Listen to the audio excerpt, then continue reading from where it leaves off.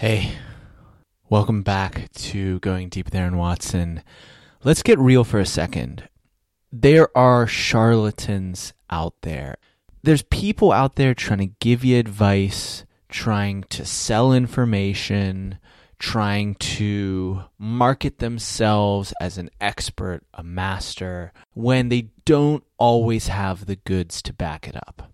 And I hope that I do not offer myself in that role. I'm a 24-year-old. I've got a lot of life to live and experience to gain before I can call myself a master of anything. But frankly, my guest today does fall squarely in that category. Dinesh Khandanshatha has been a part of 3 separate companies that got acquired, every time working in the sales and marketing department. He is now an investor, a business coach, and public speaker. And in this realm where a lot of people can happily proclaim themselves as business coaches, he really does bring the goods. And it's very, very apparent over the course of this conversation, the depth along with the breadth of his knowledge. I often say to guests that I'd love to do it again sometime, but I'm already counting the days until I can interview Dinesh again. I learned a lot. I know I'm walking away from this conversation with a lot more wisdom myself, and I'm confident that you're going to do the same. So I know you probably usually listen intently, but if you can ramp that up 5% more, maybe take some notes or listen to it a second time, I think you're going to get a lot from my conversation with Dinesh Khandanshatha.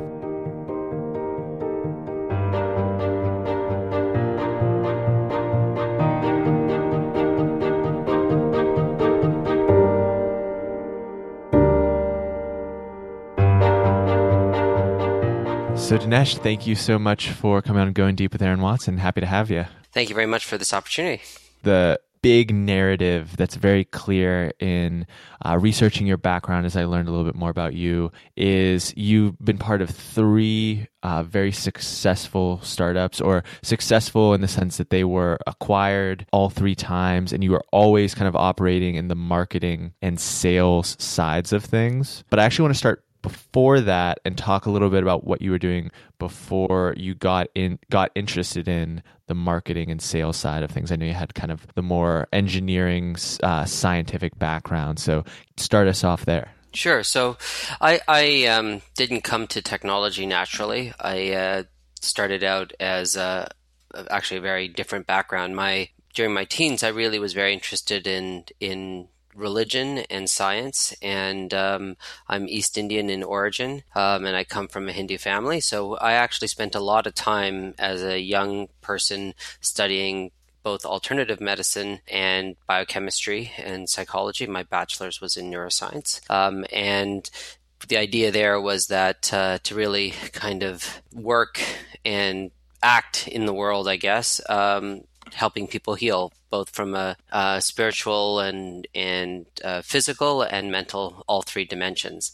And so that's kind of how I went to university. I did my bachelor's, et cetera. And then, I was going to go to medical school or graduate school, and, got into it and decided this really wasn't what I wanted to do, which is, rather a late understanding after you've spent, a lot of years of professional schooling. And so I needed to make a pretty major shift. And so I chose to do something that I was pretty radically different, which was go into business.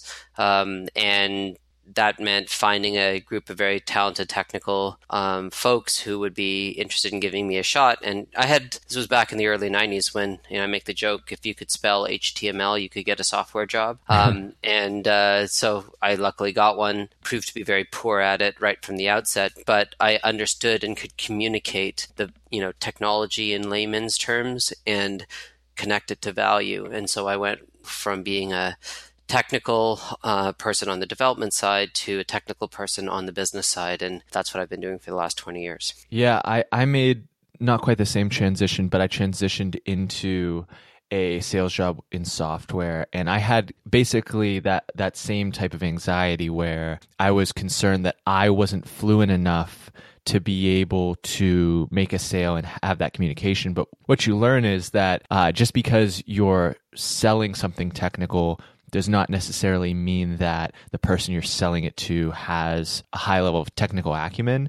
And often it's being an educator, being someone who can teach them and explain it in a clear way that makes those sales happen. You hit it on the nose. It's not about who being the smartest guy in the room. It's about being the clearest guy in the room. And that's really my focus, is how do I take away the techno mumbo jumbo and put it into terms that anybody could clearly understand, which does require you understanding it at some levels in a deep way, the technology you're selling, but you ask different questions when you're seeking understanding as opposed to looking smart. What I'm really curious to ask you about is, given this background that maybe wasn't directly pointed towards a career in sales and marketing, do you think that how much of sales do you think is a learnable skill and how much of it is an innate talent? I think it's very learnable, but I think the context of learning is caring. I think that's where most salespeople fall down, is they learn the skills of sales,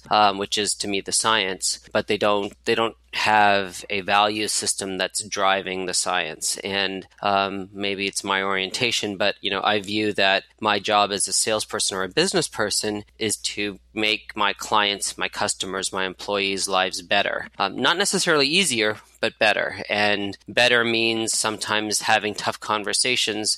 Better usually means caring more about what's good for them, and trusting that when you care about what's good for them, it'll be good for you. And so that's the part I think that a lot of folks fall down on, is they read all the books, but they don't have the right context or orientation, which is, how do I make this customer's life better? And if I can't meaningfully make it better, how do I find another customer that I could make it better for? Are there ways that so you kind of mentioned the books there. Are you skeptical of the books? Do you think they are a piece of the pie?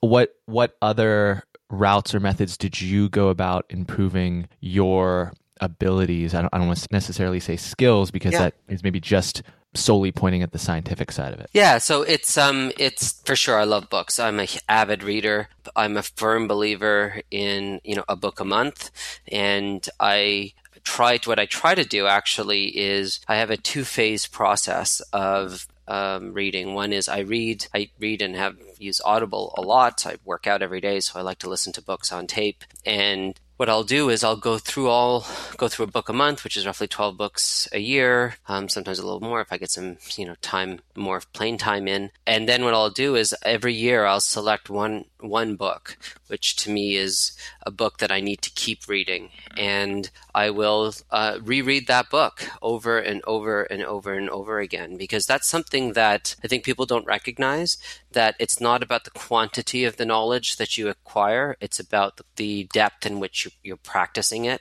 And so of the 12 books that I pick, one will be really meaningful to me, and I see as being a foundational skill or a foundational attribute. And I'll just keep reading it over and over again. Good news is every time you read it, you read it more quickly because you can skip through all the narrative parts and you get to the meat of it. But the process of rereading or re-listening reignites those ideas and, motivates you to go practice them. And yeah, so that's kind of my process. And I think any person who is not on a path of development, or in terms of reading or meeting people or getting new ideas, is probably going to struggle a lot. So reading is a huge part of it. Yeah. And I think there's also just the nature of when you read something a second time, you kind of take different things away from it. I know there was one book, it's called The Gospel According to Larry, that I read when I was like a young teen, and then just came back to it just because I had enjoyed reading it when I was younger, and just took like a completely different message of what the book was trying to get at. And that's always a fun experience as well. It is, yeah. So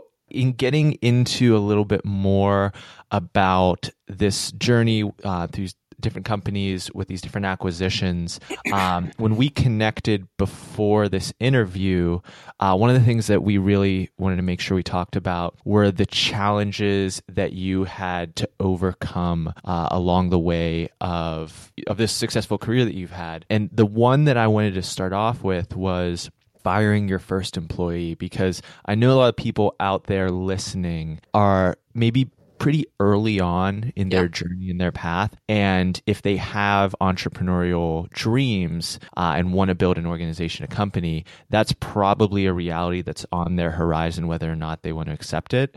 Yep. So I'd love if you could tell us the story of that and what that experience was like and what you learned. Yeah, I was very young. My first employee I got rid of when I was probably younger. How old are you? 24. Yeah, so I was 21. So pretty young. And the person I was letting go was in their late 30s with a family and everything. And I remember it quite vividly. So, the two things I would say is, first off, letting an employee go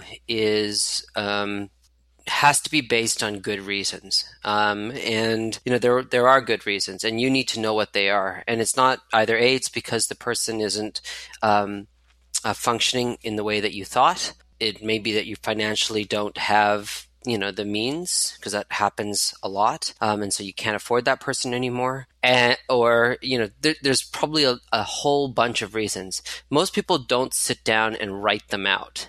And I did. I sat down and I wrote down the list, and I looked at that list. And then the other thing I said was, well, what happens if I wrote down was, what happens if I don't do this? What happens to my company? What happens to me?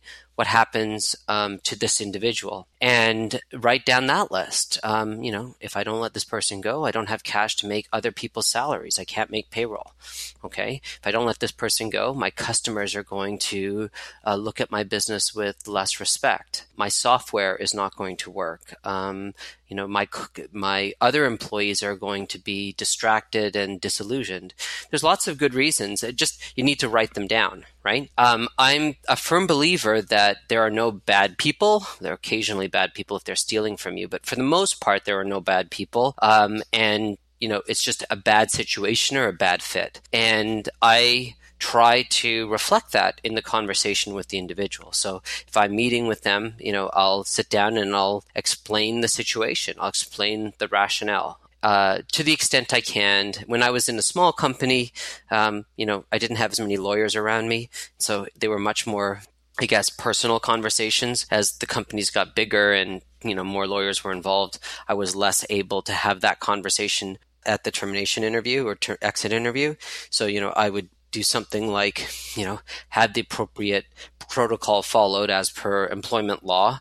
And then I would say, I'm going to reach out to you in 2 weeks. And you feel free to ignore me or tell me you don't want to talk to me. But if you do want to talk to me, I'd love to have a coffee with you and see how I can help you wherever it is you're going. And, that to me is a positive way. You're saying, look, this is a bad situation. You're not a bad person. I may not be, if the person didn't do their job properly, I will say, sit down with them and I will have that tough conversation with them where I say, here are all the things that didn't work while you were working with me. And, I'm happy to help you deal with some of those things. If you need resources, if you need contacts, I'm happy to do that. That's not the same as saying I'm going to give you a reference, right? If the person had to leave because they, you couldn't afford them, you can say that, look, this is partially on me. I couldn't afford you. And so let me help you find something else. And I hope your experience was good working with me, and let me get my business back on track and we'll talk again. Yeah, the two big things I'm hearing is, number one, bringing some real humanity to the situation, not making it cold and personal just because it's business.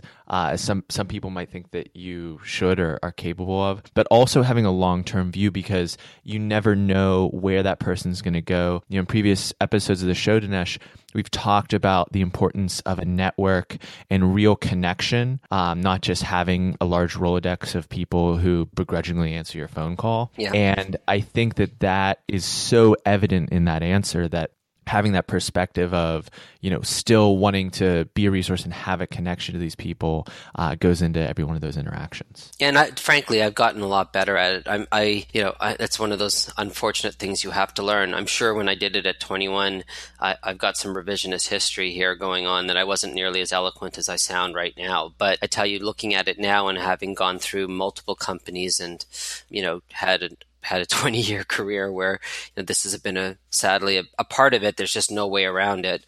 I I try not to look at it as a business thing. There are business reasons why you're doing it, but this is a human interaction, and the more human you can be through the experience, the better for everybody. Yeah, absolutely. Another part that we want to talk about in terms of obstacles to overcome is that period before you actually have to let someone go or fire them. The leadership, the management to communicate urgency, help get people to execute, deal with the potentially unmotivated employee. Can you talk a little bit about your development in that arena? Yeah. So people always leave this too late.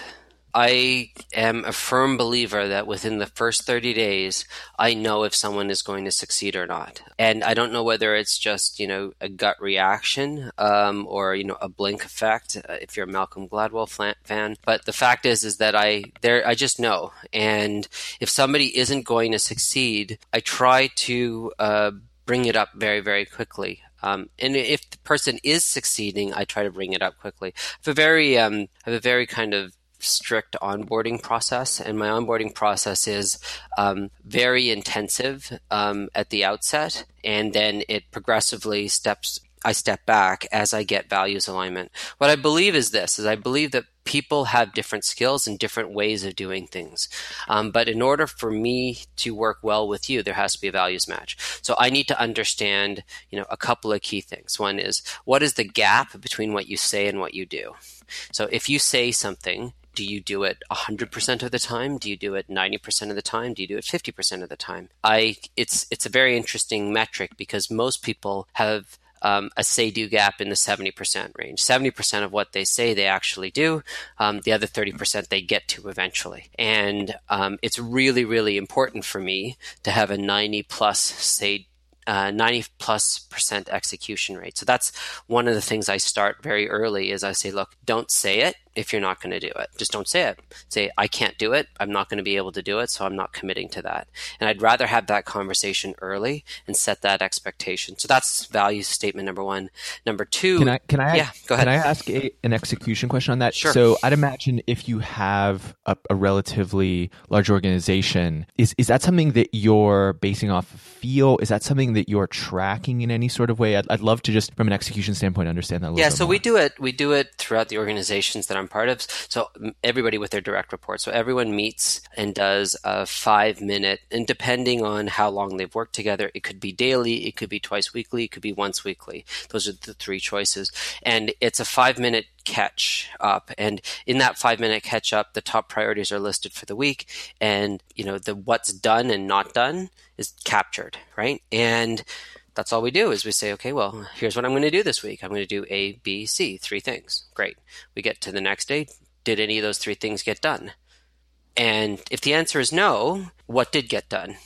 Because you spent yesterday saying that was the most important thing in your lab, in your week. So it's very, very simple. And we just track that. We have a very simple form. We use Skype and other messaging tools. And you just scroll back and you go, okay, here's how many of the things I said I was going to do, I did. And at the end of the week, you tally them up.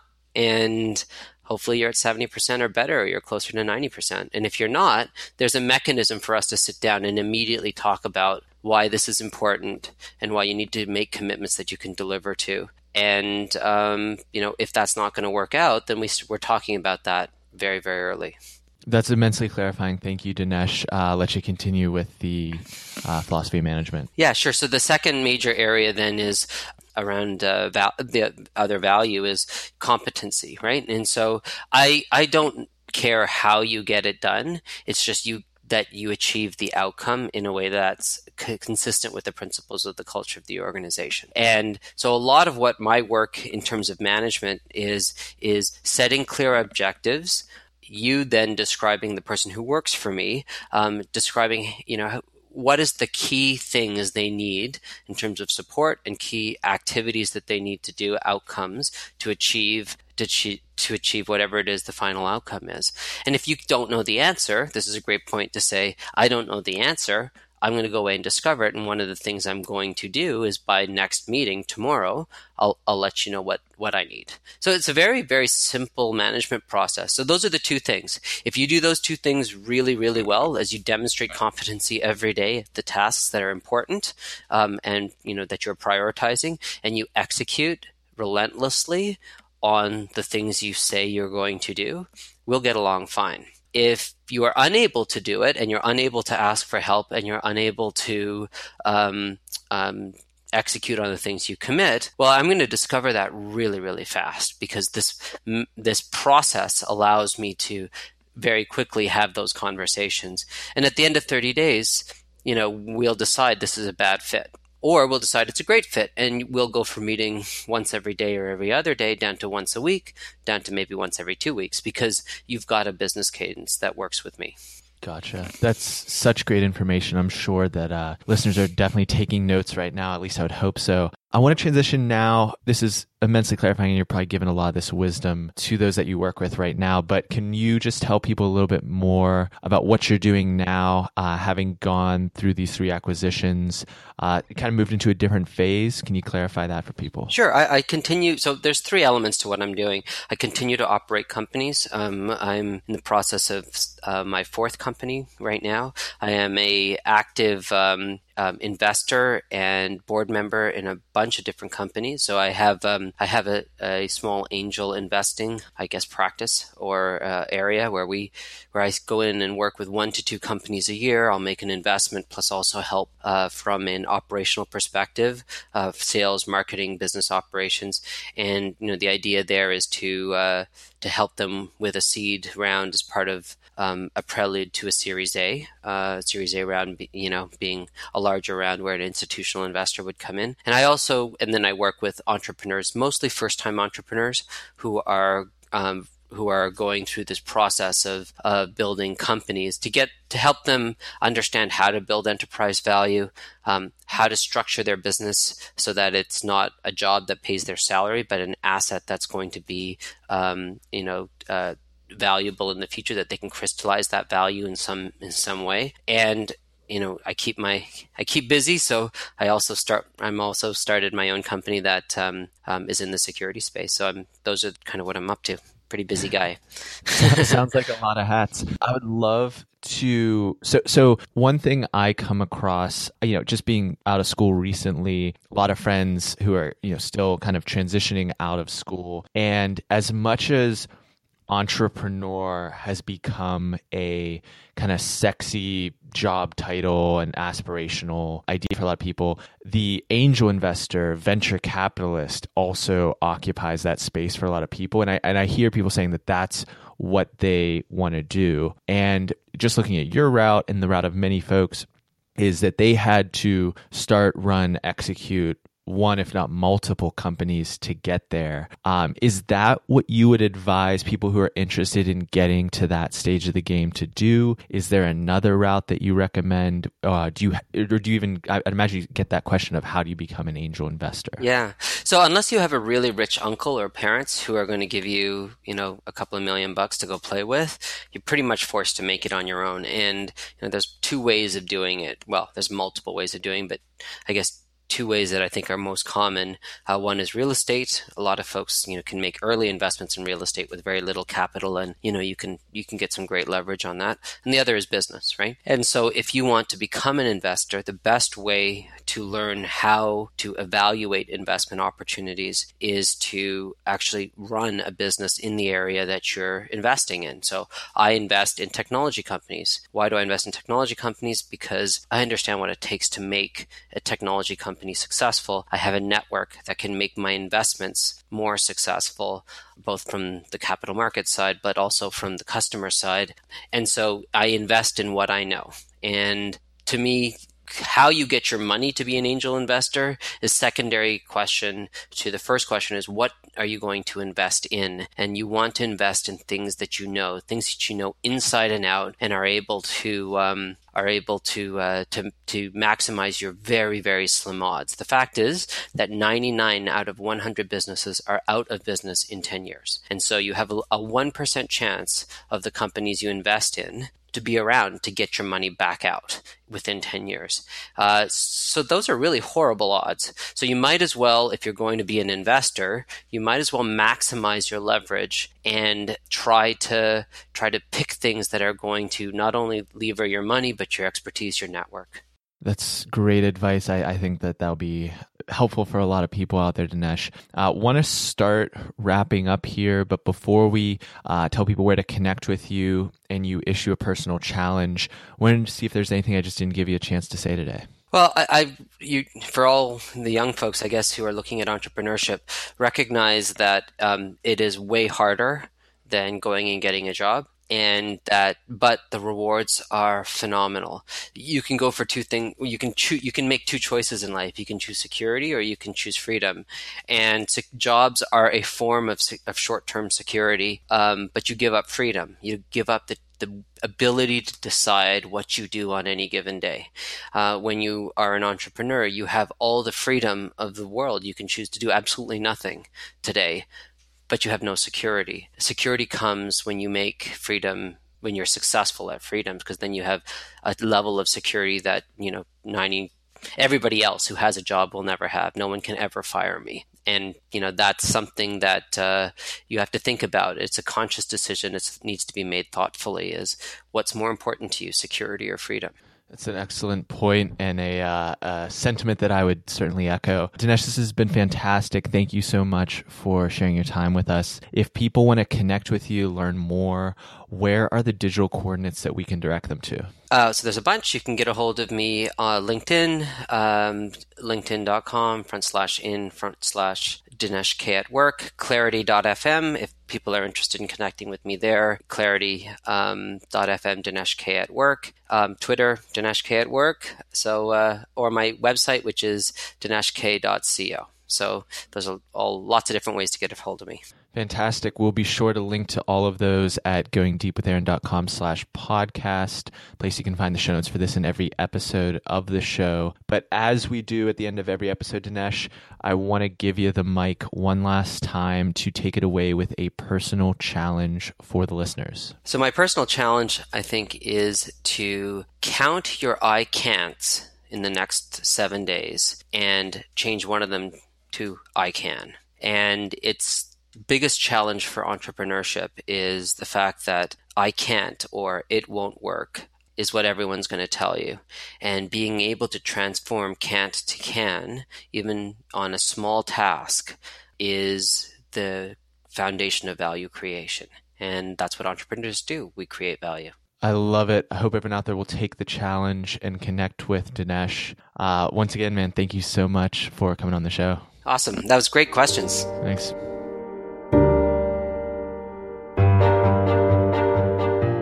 Hey, thank you so much for listening. I hope you learned a lot and enjoyed that conversation. If you want to continue to enjoy great conversations, there's two things that you need to do. Hit the subscribe button to the podcast right now, and then head on over to goingdeepwithaaron.com/join so that you can get a once monthly newsletter of highly curated digital content, podcasts, videos, links, tools, tips, and tricks that you'll be able to utilize to make yourself more effective and smarter and continue on that path to more wisdom that we are all actively seeking, actively pursuing. This is not a show of the mindless zone out. It is one of personal development and growth.